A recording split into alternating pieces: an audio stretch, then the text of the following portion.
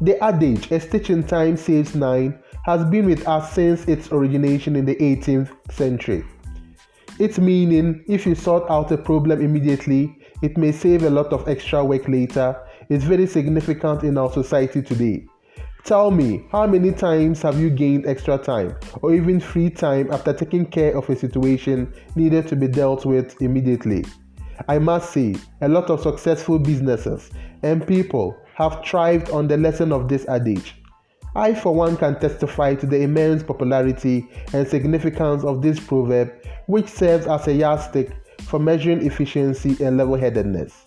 I was once interviewed for a position in an institution and suddenly was posed with the question as to what a stitch in time saves nine means.